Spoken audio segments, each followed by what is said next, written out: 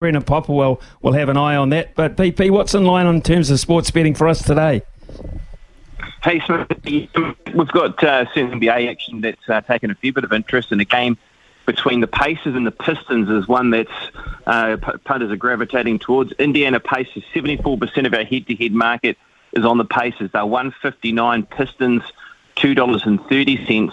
Want to move to another game in the NBA that's also creating interest, and that is, of course, around the Golden State Warriors. We've got Devin Booker, 30 points, and Curry to hit 5 threes. That's a boosted option at $3.75. Punters are really getting around that one.